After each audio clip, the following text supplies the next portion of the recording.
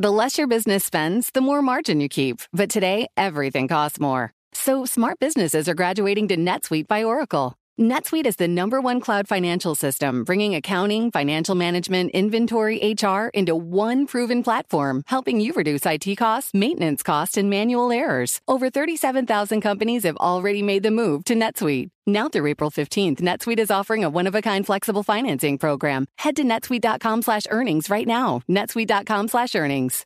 You know, it can be hard to see the challenges that people we work with every day are going through. Invisible struggles like stress and burnout, caregiving for a loved one, or being misunderstood. But insight, awareness, and empathy will help us better see the issues they're dealing with. And that can make us and our companies healthier too. I'm Holly Robinson Peete. Join us on The Visibility Gap, a new podcast presented by Cigna Healthcare. Download it wherever you get your podcasts. Welding instructor Alex DeClaire knows VR training platforms like Forge FX help students master their skills. There's a big learning curve with welding. Virtual reality simulates that exact muscle memory that they need. Learn more at meta.com/metaverseimpact. This is Bloomberg Law with June Grasso from Bloomberg Radio.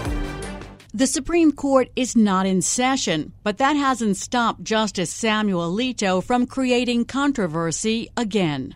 Last summer at a gala in Rome, Alito took on foreign leaders for criticizing the court's decision overturning the constitutional right to abortion. I had the honor this term of writing, I think, the only Supreme Court decision in the history of that institution that has been lambasted by a whole string of foreign leaders. This summer, in the opinion pages of the Wall Street Journal, Alito took on Congress for trying to pass an ethics code for the justices, saying Congress has no power to regulate the Supreme Court. It wasn't the first time that the conservative justice has made such a claim, although it didn't attract as much attention in his testimony on the Supreme Court's budget at a House hearing in 2019. We follow the code of conduct that applies to the lower courts, but we don't regard ourselves as being legally bound by it. And the reason for that is can be found in the structure of Article 3 of the Constitution, which says that the judicial power shall be vested in one Supreme Court. The irony is that in defending himself against ethics concerns over his failure to report a fishing trip to Alaska in 2008, paid for by a billionaire hedge fund manager whose business came before the court later, Alito raised new ethical concerns by commenting on pending legislation and giving an interview to a lawyer who'll be before the court in a major tax case this term. Democrats like Senator Chris Murphy of Connecticut say that Alito is making the case for the need for an ethics code for the justices. And so it is just wrong on the facts to say that Congress doesn't have anything to do with the rules guiding the Supreme Court. In fact, from the very beginning, Congress has set those rules.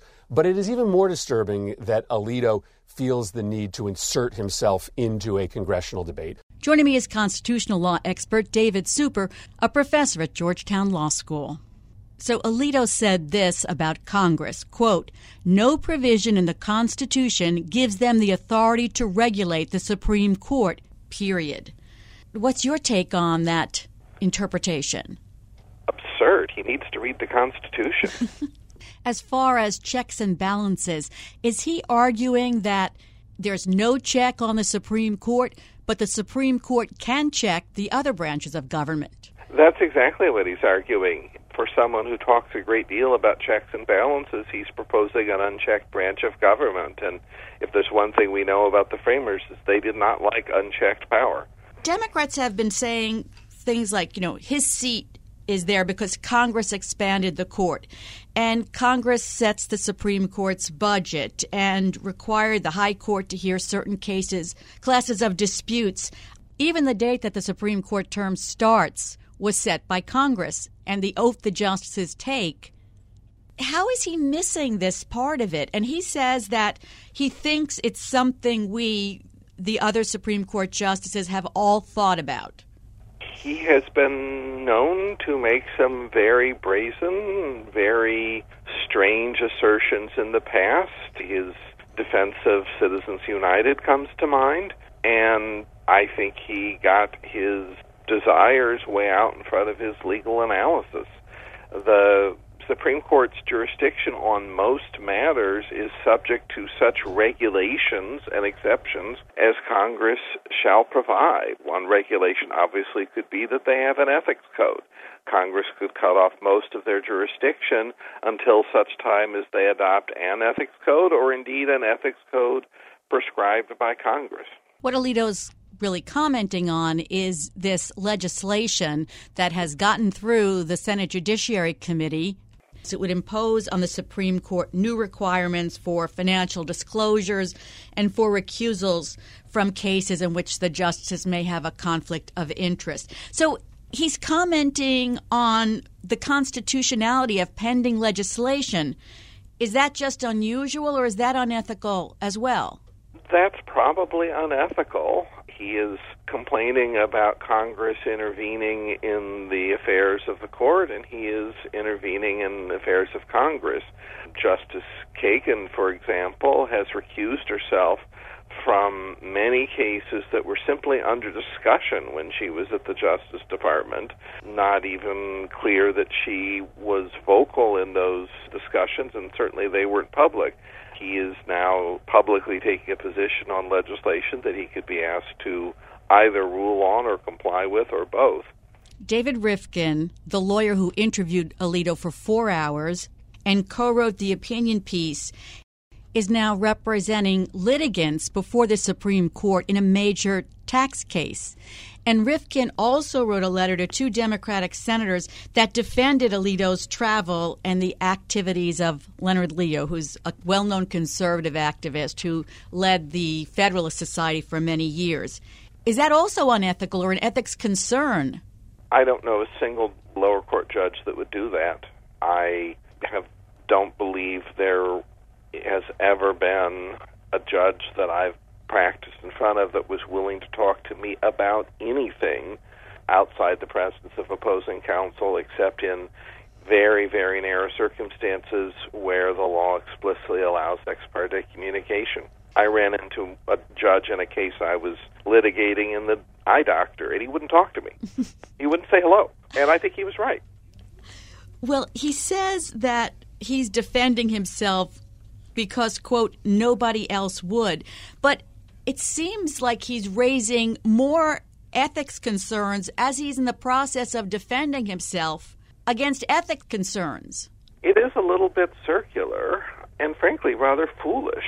The first thing that a good lawyer does is not make the other side's case for it. Democratic Senator Chris Murphy said the conservative justices see themselves as a second legislative body that has just as much power and right to impose their political will on the country as Congress does. And it seems that with every move, Alito is reinforcing that view. It certainly does. This is model commentary for the imperial judiciary. And we don't have an imperial presidency, we don't have an imperial Congress, and there's no indication that anybody ever intended an imperial judiciary. The latest uproar about Alito was caused by his private jet travel with Paul Singer, whose hedge fund came before the court 10 times in cases after that trip. And it was arranged by the conservative activist Leonard Leo. Is that something that Alito should have disclosed on his annual financial disclosure forms? I think it is, and it certainly is an occasion for him to recuse himself. If you look at the grounds on which various justices have recused themselves in the past, it's for things much, much smaller than that, routinely.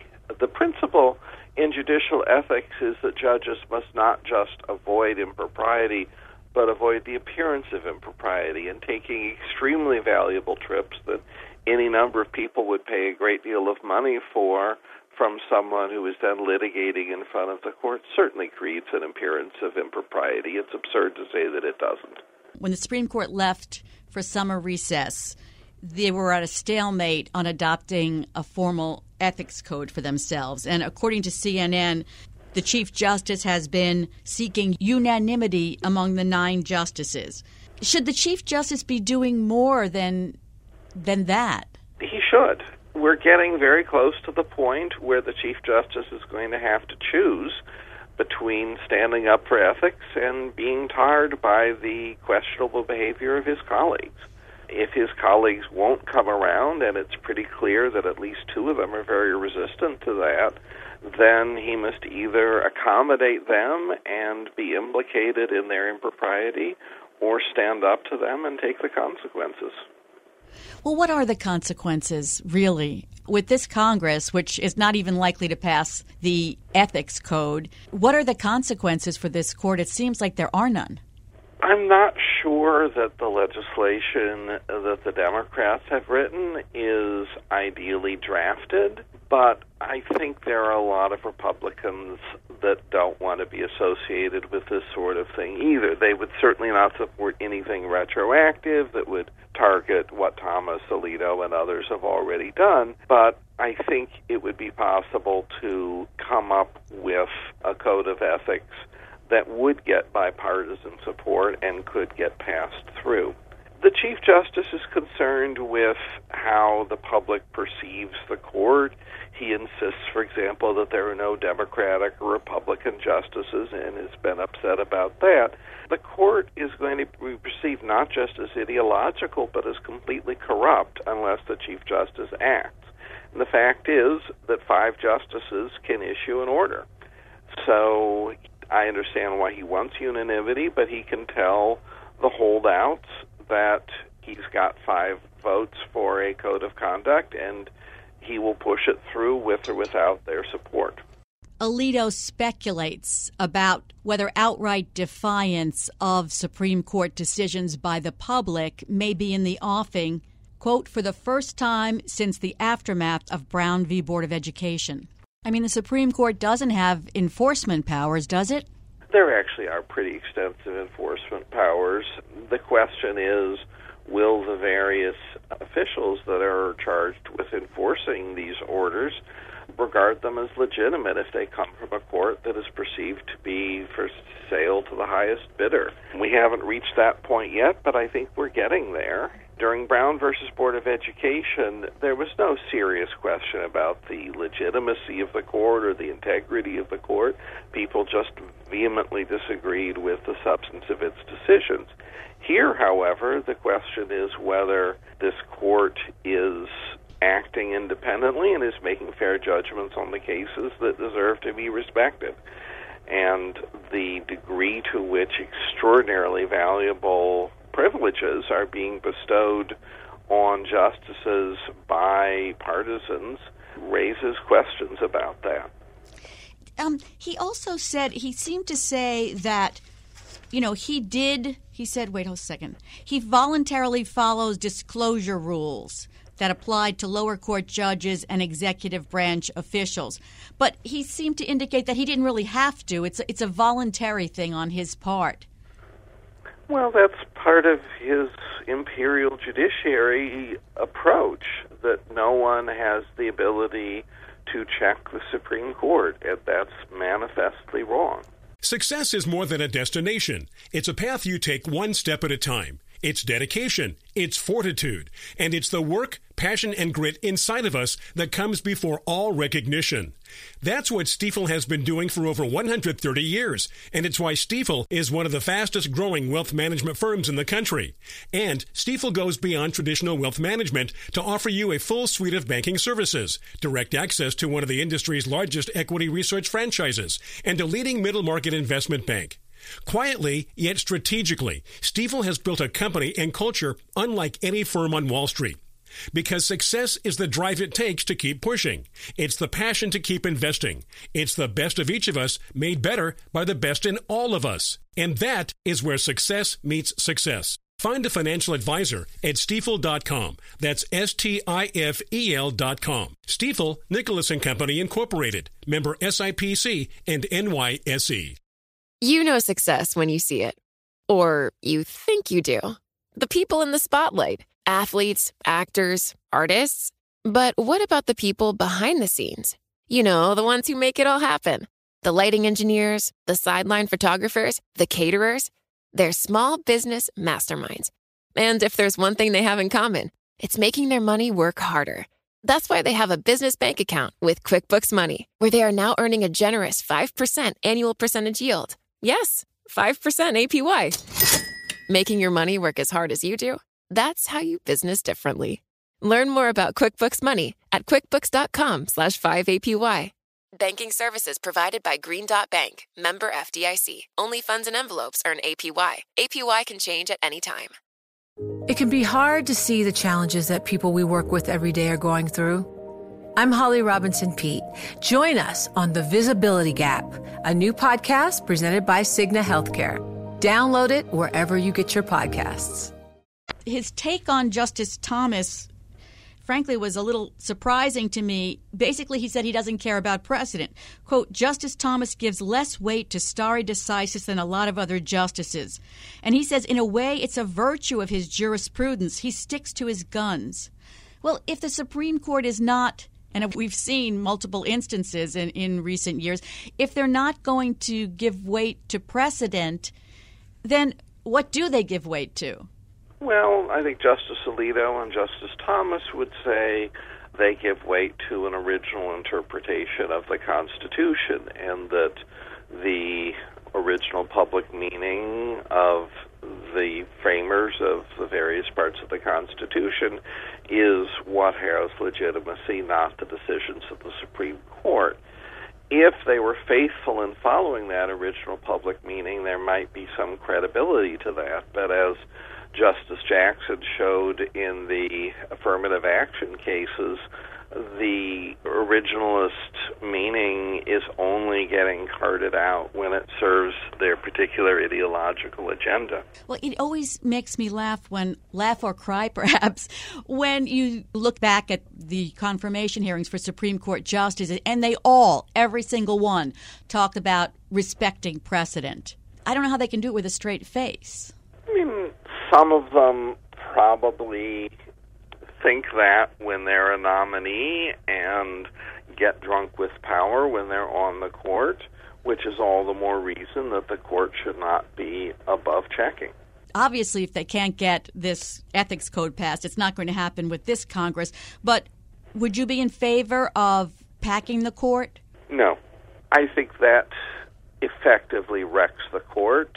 These ethics violations may do the same thing, but I think the country needs a viable Supreme Court, and I would favor taking steps to make sure that it has one. I would absolutely favor changing the nomination and confirmation process so that we don't get political extremists on the court, so that justices need to have a much broader level of respect and approval than just the coalition of the president and the Senate majority.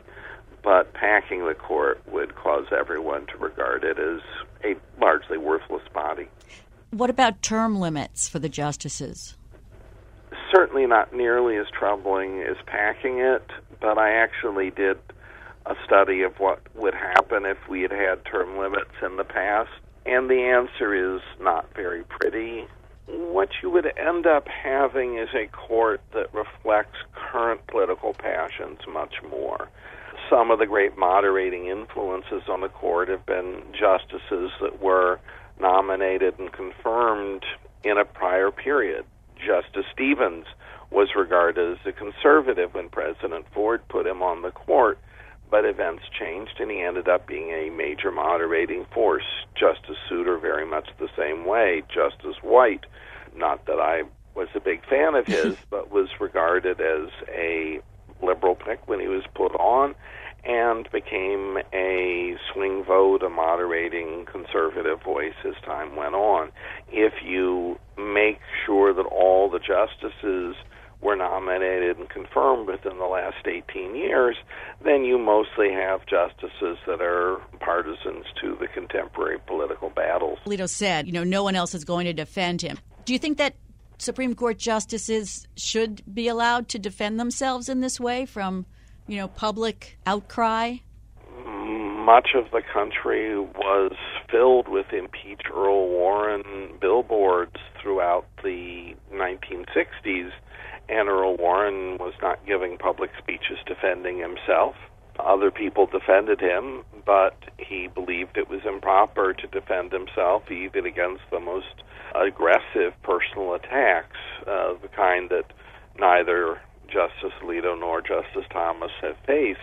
It's simply not true that no one else will defend them. The whole point of this problem is that they are closely intertwined with a right-wing machine determined to pack and dominate the court, and the other members of that machine are more than happy to defend them. So when this tax case comes before the court with Rifkin as one of the lawyers, it seems pretty obvious that Alito should recuse himself. Yes. But if he doesn't, nothing can be done. There's no good way to force that to happen. There is a little bit of a precedent in that the other 8 justices concluded at one point that Justice Douglas was not sufficiently competent, that he should be casting deciding votes in cases, and so they agreed towards the end of his time on the court that they would set over for re-argument the next year any case in which Justice Douglas's vote was decisive. The other justices could simply decide that they will not vote for a resolution in which Justice Alito's vote is decisive if he is conflicted, or any other justice his vote is decisive if they are conflicted. I can't imagine this court doing that. I guess we'll see. It really depends on how they feel about their place in history, how they feel about their place in American society and American government. This sort of corruption lends a very bad odor to the whole court. It would be nice to think that some of these justices feel strongly enough about integrity and about how they're regarded that they would be willing to force their colleagues to improve their ethical standards, even if those are colleagues that they mostly agree with. Is there anything else that Congress can do if this ethics code fails, as it's likely to, as it's done before? One thing we haven't talked about is that Congress, under the Constitution, has exclusive legislative authority over the District of Columbia. Now, it is passed a lot of that to the D.C. City Council, but it can legislate over D.C. all at once. And Congress could very easily pass a statute on judicial ethics for all judges in the District of Columbia that includes disclosure requirements, recusal requirements, and that criminalizes making gifts to any judge while one has matters that may come before that judge. And if it applies to all judges in the District of Columbia, it would apply to the 9 of them. Also, what about, Congress controls the budget. Could Congress cut the budget or hold the budget up? They can't defund the justices' salaries. In theory, I suppose they could shut down much of the rest of the court, make them lay off their clerks and so on. I don't see much point to that when the simpler approach would simply be to say that this court no longer has jurisdiction over most kinds of cases that are subject to Congress's discretion until they enact the following ethics code. That's something they could do. The Supreme Court, in a case called Klein, held that Congress may radically restrict their jurisdiction as long as it doesn't attempt to influence the outcome of particular cases. This wouldn't be trying to influence the outcome of particular cases. It would be trying to enforce a standard of ethics. So Congress would be within its rights to do that. Thanks so much for being on the show. I always appreciate your insights. That's Professor David Super of Georgetown Law School. And that's it for this edition of the Bloomberg Law Show. Remember, you can always get the latest legal news on our Bloomberg Law podcast. You can find them on Apple Podcasts, Spotify, and at www.bloomberg.com/podcast/law. And remember to tune into the Bloomberg Law Show every weeknight at 10 p.m. Wall Street time. I'm June Grosso, and you're listening to Bloomberg.